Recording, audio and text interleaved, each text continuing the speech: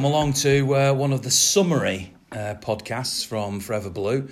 Thanks very much to Hotclip Marketing of Manchester, who have been supporting the podcast throughout 2019 so far, and of course are run by Tony, as I've mentioned before. And if you follow them at hot_click, or you find Hotclip Marketing on their website, then you can ask to speak to Tony. He's a City fan, and he'll help get your company to the top of Google Ads, which can be a tremendous boost. And if you've got Tony behind you, then you're going to succeed, aren't you? So we thank them for their support. Now, these shorter summer versions are going to be perhaps a little bit more about what it's like to be a City fan or specific memories. And I have with me today for this podcast two of the regulars on the Forever Blue podcast. I'm not going to ask you to introduce yourself this week, lads. I'm going to introduce you. So we've got Harlan, who's a regular also on some of the vlogs that we do, or certainly the home games, and Paul from Prestige Car Repairs, we have to mention that, who is a big supporter of mine. We travel to European away games together, and obviously is a regular in the South Stand, as is Harlan.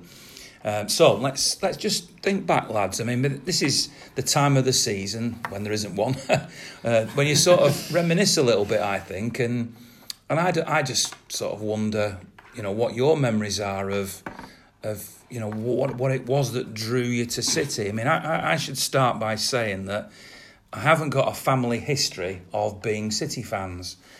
My dad wasn't really that bothered about football, but the memories he's given me of football were that he took his sister, who wanted to see Stanley Matthews play, this is how long ago it was, to the old Burnden Park, to Bolton Wanderers. And I think he played Stanley Matthews for both Blackpool and Stoke, but I think it was when he was at Stoke. And Bolton, now people listening to this will be able to Google this, and maybe I should have looked it up before I started speaking.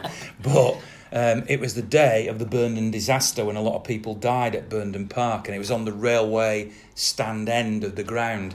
And my dad took me, his sister, my auntie, to the game to see Stanley Matthews. And he tells me that he was looking down from the terraces, and his sister couldn't really see, and he couldn't really see. They could feel the crowd swaying about a bit, and they decided after a while to just give it up as a bad job. And they went back and got on the train, went back to Radcliffe where they both lived, and later found out that this terrible disaster had happened. So the reason I mention that is because my dad had never particularly had an allegiance to City as such. I wouldn't say he had an allegiance to Bolton either, and he didn't have a massive allegiance to, any football club. And so I think, well, where did my passion from City come from? And all I can remember is that when I was sort of 5, 6, 7, I had an uncle, Uncle Bernard, who used to come round. He's a big United fan, and I used to have a sort of bantery, teasy relationship with him. And he was always going on about George Best and being really sort of, in a lovable way, because I loved Uncle Bernard a lot, but a bit arrogant really, and I always identified with Colin Bell, this quiet unsung hero. I liked the colour sky blue, and I always felt that City had humour connected to them, and humbleness and reality to connect to them. And then I made a couple of friends. A lad lived next door called Kevin, who was a City fan. And me and him used to play football in the street, and that sort of, that worked. And then that's so there was no conscious day when I became a City fan. It just happened. But I was just a City fan, and as City in the late 60s was successful, I couldn't go to games until I was 10. Went along to my first game, desperate to go when I did, and the rest is sort of history really. What about you two? You come from different generations. Yeah. So what's your story, Paul? Well, I'm probably the generation after you, Ian, I would suggest. Slightly. He's not. I think when I started being a City fan, football was less tribal then. There was the rivalry between clubs and stuff, but it was less tribal. I remember my dad saying... was your dad a City fan? Dad, massive City fan. It was weird, really, because my mum was the one that really got me into football. It sounds daft, this. She used to play in a brass band called the Beswick Prize Band. One week they play at Main Road, and then the week after they play at Old Trafford. So you know, they that's the kind of how they met through the band and everything. Anyway, she used to sing on the pitch one week at City, played a solo cornet and sing on the pitch. So my gran lived at on Thornton Road, which is kind of backed onto the Kippax car park. So from being a baby, you know, they used to sort of like let me go out in the backyard and open the gate and feed the police horses and stuff like that with sugar lumps. And so I always got the feel for being I was never going to be anything but a City fan. I mean, obviously, I could have gone the United fan bit if it wasn't for my gran being at Main Road. If my gran had lived near Old Trafford, I'd have probably gone that way. But basically, with my mum doing what she did, and you know, she had a few contacts there and things. That was it for me.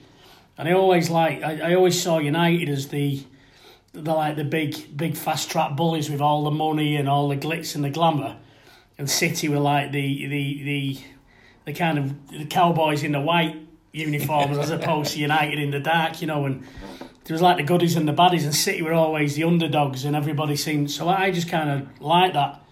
I was never going to be anything but a City fan, ever.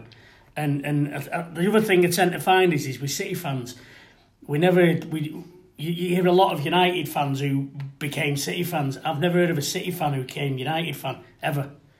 When I grew up in Failsworth, there was me and my pal Rob Owen. I think we were the only City fans. Everyone else was United. And that was it. That was it. We just had to stick together and be City fans. It was great. What about you, Alan? You're a younger generation, of course. Yeah, so 25, born in 1993. You're just a glory hunter. No, I'm not a glory hunter at all, Ian. Far from it. Born in 93. First ever football ground I visited was Boundary Park, believe it or not. I used to go there with my dad and his friends. My dad's a Blue, but he used to go to the Oldham games every now and again with my Uncle Liam.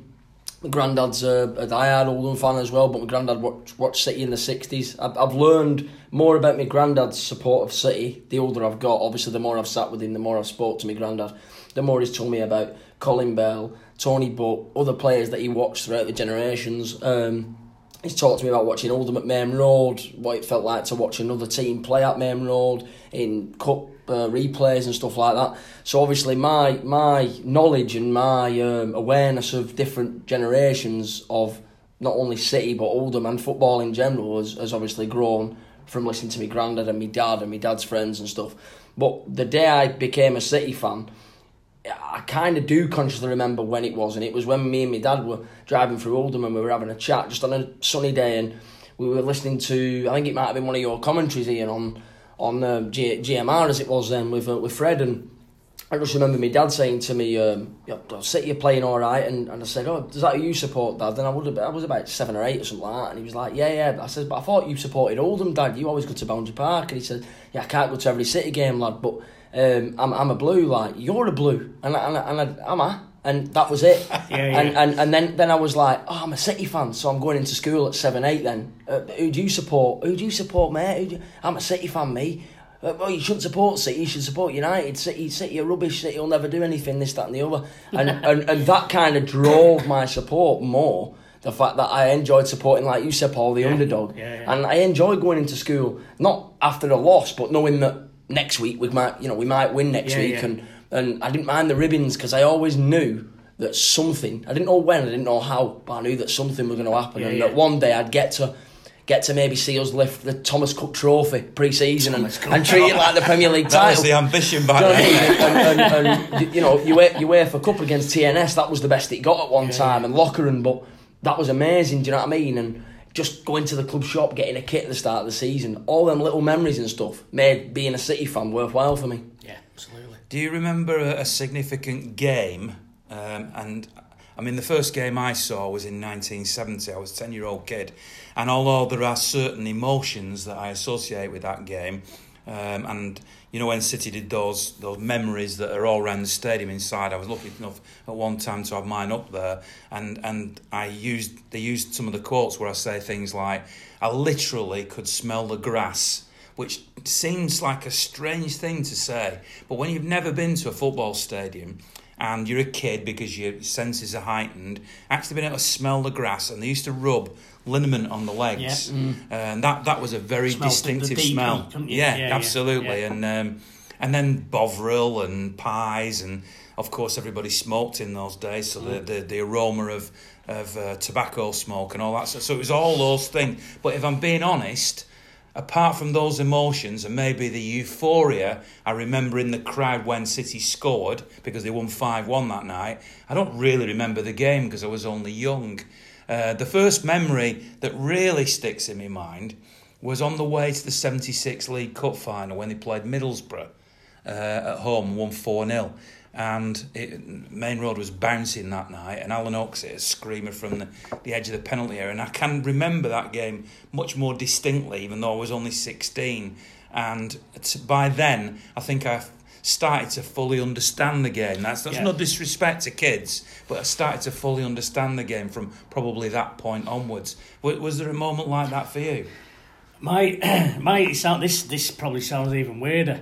When I think of the early days at Main Road and stuff, the smell that rekindles it is the smell of horse muck and hot dogs. Well, especially if you were giving sugar to the police horses. That was it, because where my gran's backyard opened out, it was like all cobbles, and then it was the car park, and you walk down the cobbles, and it kind of like, there was this like little walled sort of labyrinth I can remember walking down. So obviously the police horses are walking down. Ginnels. The police horses are walking down there and obviously doing the business. You were dodging that most of the time. You're a little kid, so you'd skipping along next to your dad and he'd dodge it and you'd end up being dragged through it. So, it's like me... When I see that, I always say, look, there's a United fan there. Yeah. But no, my first game I remember going to matches. The first game I remember was it was probably Tommy Booth's Mike Doyle's testimonial. Was it 78, something like that? 78, 79, something like that. I remember going to that. That's the first game I can ever remember going to. I've been to games before. How old were you then? 9. Right. 8 or 9, something like that. So similar age to when I went. Yeah. I think when you... I see kids these days. I went to Wembley this year, and there was a kid in front of me, and his dad, he was probably about 7 or 8, and the kid was more interested in the flag, and he must have peeled apart the flags and took the plastic tubing out and opened it up and messed about with it. He'll end up being a mechanic. That's exactly. How they start that was me. Taking things apart. That was me. My dad would get by a program, and by the time he got it back, it was all in pieces, and the pin was out, and the staples out, and everything. But I think when you're about that age, your dad takes you along to it. You're interested in it, but your attention span's not as good. So most kids spend the time messing around. I mean, I can remember sort of like, is it up yet, Dad? Can I go home yet? It was that kind of thing. But it made me stay to the end, and that is why, to this day and age, I stayed to the end of the game. I clapped the players off because my dad said, "No, son, we're staying to the end. We clap these players off." Dads have a lot to answer for, Absolutely. because my dad, who I go at the moment, he's suffering from some dementia, and he's quite old now. My dad, he's 90, and one of the reasons that's why... how old you are, Ian. Remember that your dad, did he have you when he was about 12? Well, I'm carrying a bit too much weight at the moment, and I blame my dad for that. Now I know this is off city, but even now I watch him in the home, and he goes, "You can't leave any food on your plate, son. You've got to eat every little bit of food. You're not leaving the table until you've eaten empty your plate." Why did you make me do that, Dad? I can't walk away from food now. Yeah. Anyway, we digress. Go on, Harlan. Yeah, well, I'm guessing. I mean, you obviously don't have that problem because you're a lot slimmer. No, of course. Cheers, it's a nice one. No, this surprises me when I hear people say what I'm about to say. Well, what they tell me when regards to what I'm about to say now. Like, there's a lot of City fans I meet that haven't seen Jimmy Grimble. And this is a film for anybody who hasn't seen it. The film. I kind of go, "You've not seen Jimmy Grimble?" But my first memory was the Norwich game at home, which I always mention, 1st of November 2004. Now, can I just stop you very briefly there? It's very rude, but I just wanted to tell you that this week I was contacted by a City fan who says he's trying to make a musical version of Jimmy Grimble. Oh, wow. Oh, he's not got you singing, is he? No, I'm not singing in it, don't worry. So I'm going to follow that story, but they're definitely working on the possibility. Wow. So what do you think of that idea? Tell us what you think. Jimmy Grimble, the musical. Yeah, that'd be unbelievable. Anyway, go back to where you were. There's a scene on Jimmy Grimble where Ray Winston takes Jimmy to the programme seller, Robbie Brewer, and he gets him a programme, and he walks up the steps and looks at the Kippax for the first time and sees the floodlights, and just the camera pans onto Jimmy's face, and he's just like, wow. And it was mad because I came up the opposite side, so I came up the East Stand steps to the third tier. We sat right at the top. Mum had got me hospitality for my birthday at the Etihad in 2004 against Norwich. And when I watch that film back now, I get them feelings back, and I think I was Jimmy in that moment, and it was unbelievable. And just seeing like us come out of the tunnel for the first time and be there after seeing us on telly for so many years, and going back to that, I mean, when I couldn't go to games, I used to go like to the pub, or I'd sneak in the pub and I'd get a can of Coke, or my dad would take me to watch the derby in the pub. But the other place I used to go was, I mentioned the lad last week, Kieran. He was only a baby at the time, 1 or 2 years old, and I used to go round to his dad's because he had Sky, and obviously Sky then, you were lucky to have Sky if you could afford it. So we used to get Sky because he used to have every game on, so everyone would go to his or watch it at his. And I remember just going round to mix every time. He'd ring my mum and say, I've got the game on, Amanda, ask Alan if he wants to come round. So mum would bring me round, I'd sit in his front room, and I'd have Kieran running around, and his dad's no longer here now, and to be able to speak to Kieran about them moments and say, your dad was so special to me because I used to be able to go around and sit with your dad and watch us when I couldn't afford to go or I had no one to take me, and you're not old enough to remember your dad doing that for me. So you're going to take him as well? So I'm going to... Well, Kieran's 18 now, so he's old enough to go on his own, yeah. But, I thought he was a little lad, by the way. No. It was his 18th birthday the other week, so I'm talking, he was like 2 or 3 year old when we were playing against United at Mayhem Road, so he's older now, but... to be able to go to a game with him now, I've never been to a game with him. So to take Kieran to a game now, or to go to a game with him, will be special for me, and I'm sure his dad would be looking down and be proud that me, of all people, is going to a game with his son. So they're special memories. But yeah, that night against Norwich, Willow Flood scoring a volley. Do you know what I mean? They were the players that, no disrespect to Willow Flood, he was a good player at the time, but look at how far we've come from then. Do you know what I mean? Matter Willow. It don't matter. Everyone that put a shirt on for me is a legend that plays for City. They play for City, and that's it. Really, it don't matter how good or bad they are. Even Glauber Bertie. Even him, yeah, he was ace. He was great at throw-ins. He was great at throw-ins. If you remember that standing ovation, and anybody who doesn't know what we're talking about, there was a Brazilian that came in. I think he came in as sort of mate of Robinho. He signed with Zabba, didn't he? Same day as Zabba. He come in as a double, like, yeah. But he was brought in because he was like, I think it was Robinho. It might have been Alano, but anyway.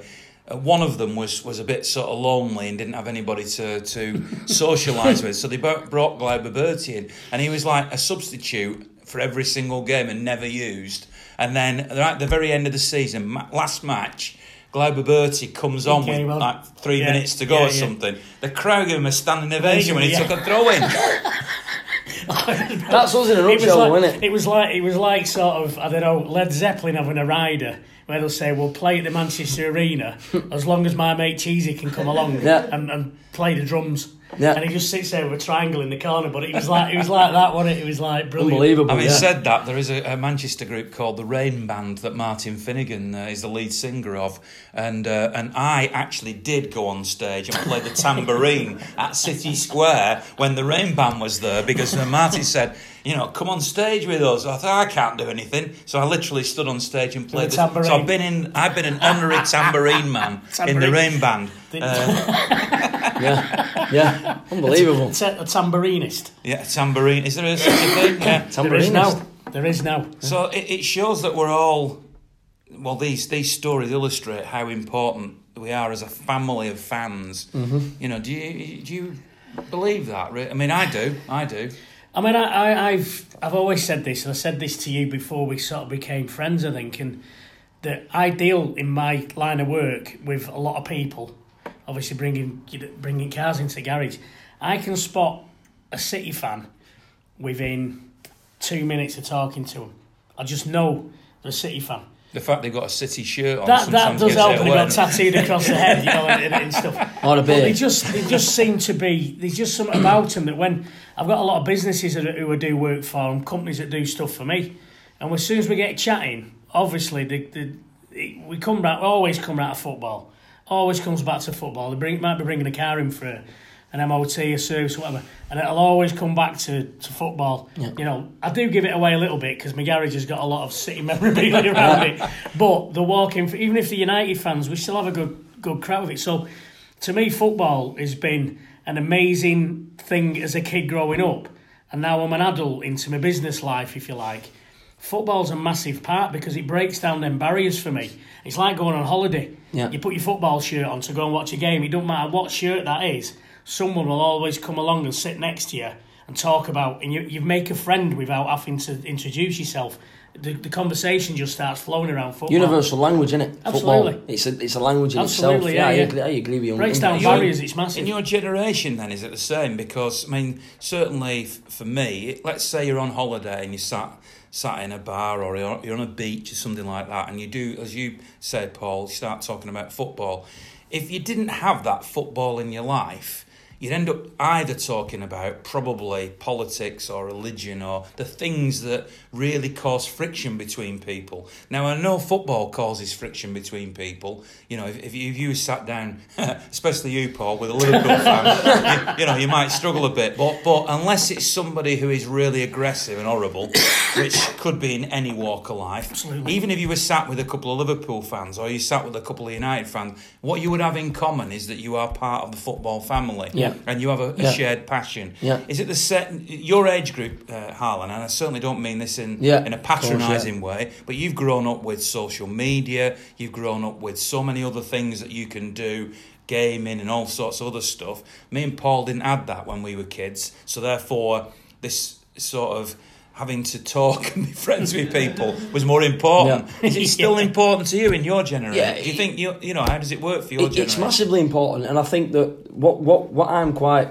or shall I say, what my generation is quite lucky to have had is that we've seen the back end of the 80s and the start of the 2000s, and then obviously carrying on now into... You're missing the 90s out then? Well, we were 90s, but we've seen the back end of the 80s, our 90s, and then obviously into the 2000s and beyond. So I think that we've seen that transition from having no social media and no technology and phones just coming into the world to now having everything that you could have ever wished for or even more. So I think that people that are 20, 25 do appreciate what we've got, but still remember what it was like to not have that. And I think with regards to the football family thing, Ian, I definitely think that it's massively important because I do understand where you're coming from, that you would have to talk about other things if football wasn't a thing. And our generation is sometimes said to be, more bothered about,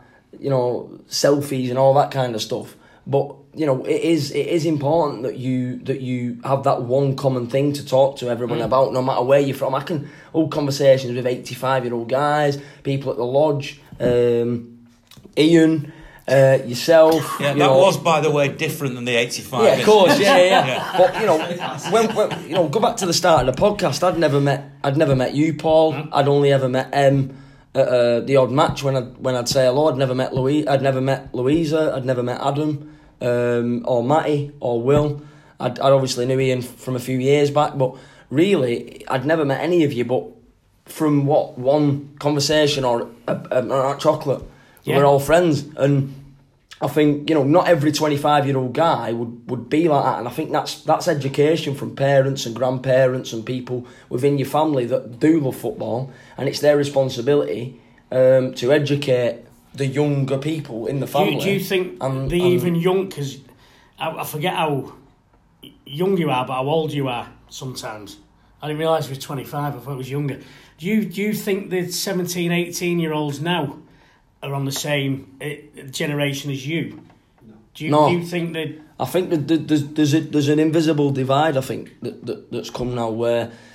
I think anyone that's born after 2000 now is getting swept off the other side of it. So, for example, they're engaging in more of the social media side of things and the realistic side of football, and the observational side and the analytical side of football is being left by the wayside now, when people are starting to become statisticians and strictly look at stats and strictly look at what the media want you to focus on. And they're kind of losing the old, without social media, what would you be able to see going back to the peripheral vision stuff that you talk about, what would you be able to see? The only time that my granddad could know about the football was when he listened to the radio, but without TV and without TV coverage. So he would make his own mind up about whether a challenge was bad or what had happened within a certain passage of the game. We didn't have all this super slow-mo to look it back. You were lucky if your game was on the telly. Then you had two games. You had one game on and another game as a backup, and so you got two games. There you go. So I think the people that are born after 2000, not everyone, so I don't want to be misinterpreted as I'm saying everyone, but people born after 2000 now that are getting swept up by this wave of social media and having to judge things a specific way, and that's media driven and television driven and whatever, and radio driven sometimes as well. I think they forget sometimes that there's a lot more to football and to being a fan than just that. And I'd probably say now that it's getting towards a stage where it's probably becoming outbalanced, or it's going to end up becoming outbalanced, and the more knowledgeable, realistic football fans are going to be outweighed by the people that are being swept off on this wave, I think. What's the most enjoyable thing about being a football fan then? For me, I mean, obviously everyone's going to say, winning. Well, as an old-school City fan, winning wasn't, a draw was good enough for me. It's about it just harks back to what we've just talked about. It's the actual socialising with people. It's getting to the, we all have our match day rituals. We got the game. I mean, when I was at Main Road, I watched kids grow up. There was blokes who watched, and people on the terraces watched me grow up because you stood in the same place. And it's like where I am now on East Level 3. East Level 1. It's these people around there that I haven't a clue what they do as a living, what they're anything about them whatsoever. They're there on match days with us. And they all know about your match day stuff. They all know about what we do on Twitter and all the rest of it. But it's meeting them. If I had to move my seat, I'd have to take all them with me. Because we're really good friends without really knowing we're really good friends. You're concerned for them if one isn't there one week. So you're like a little family within a bigger family. It's strange. Match day to me is having a drink with my pals, getting out there. We get beat. I am bothered, but I'm not bothered if that makes sense. That's not the important thing to me. The important thing to me is being entertained, get me money's worth, and I'm having a crack with me mates. So let me ask you this as a final question for this sort of mini podcast, this summer mini podcast. Because City are now much more successful and are starting to win trophies on a regular basis, has it lost something? Yeah, in a way. It's a bizarre. No, some people listening to this will go, "What sort of a question is that?" But you're talking about match day experiences and relationships, and it doesn't matter so much if we lose. But now that City are winning every week, towards the end of last season, people, and I include myself in this, we're getting stressed because we didn't want to lose a game because the trophy, and we never used to feel that way in the old. So is that? No, absolutely. I mean, I get exactly what you're saying. Apart from, the last 2 weeks of the season, I was ill. I've still got a cold from it now, and I'm telling you, it's down to like run down through stress and probably a bit too much alcohol over them periods. But I've seen a massive change in where I am. We're in the kind of noisy singing section bit, and we've gone quieter. And the main difference is that we're actually watching the football. 100% watching the football. We've discussed this before, haven't we? Because I know you like to go to a match and analyse it, and I know you do. Where I watch what's going on, and I know what's going on, but it's more about the match day experience for me and having a sing and the atmosphere and stuff. The atmosphere to me has dropped considerably due to the fact that we're not ballooning around anymore, dancing and singing and winding the opposition up. Mesmeric football. Exactly. If I could say it, I would. Mesmeric football, mesmeric. Hey, that's twice. So I'm watching this football, and it's basically we're all half the time we just end up turning around, looking at each other, and going, "Wow, have you seen that?" And looking at the opposition fans, stood there going, "God, how are we going to beat these?" So it's completely changed for me these last 2 seasons. One for the better, one for the worse. My football side of it. It's changed miles for the better. The social side of it, at the ground, isn't as good as it used to be. But I'll settle for that.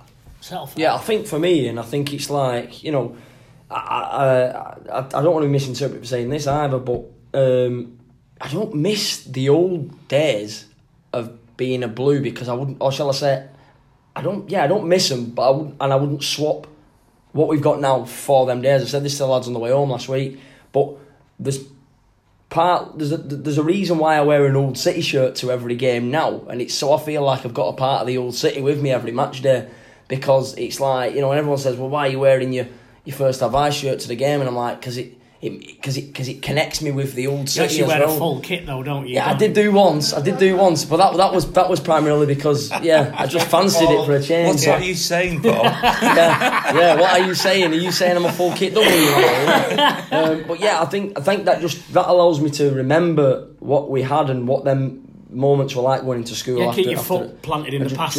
But I think one of the things that upsets me now is that the expectation levels have gone up, which they were going to do anyway. We knew that. But one thing I'm proud of is that I've never allowed myself to get swept up by that expectation going up. I've always maintained that, that level-headed, grounded City fan mentality where I'm enjoying the way we're on now, but you will never ever forget what it took to get to this point. And I'm not saying that it happened because we didn't have investment, but that investment did come, like Ian said. We did win the lottery, and we are where we are partially because of that now. But having what we had and then having what we've got now, being able to say to my kids in the future, I've not got any now, but when I do hopefully have them, to be able to say this is what it was like, this is what it was like when I got to 25, and hopefully this is what it was like when I got to 40. To be able to have that and know that I can explain to them that my expectation levels always stayed the same. Probably rose a bit because we have to have risen them, but to know that I'm still the same City fan that I've always been is something that means a lot to me, and I'll hopefully never lose that. This is part one of a two-part summer special. Part two will be next week, and I'll have both Paul and Harlan with me again for next week's part two. These are sort of not time-specific podcasts, which is what you're used to. They will come along, and we are going to carry on all the way through the summer. Thanks very much to Hot Click Marketing for their support, and you can hear part two of this podcast in a week's time.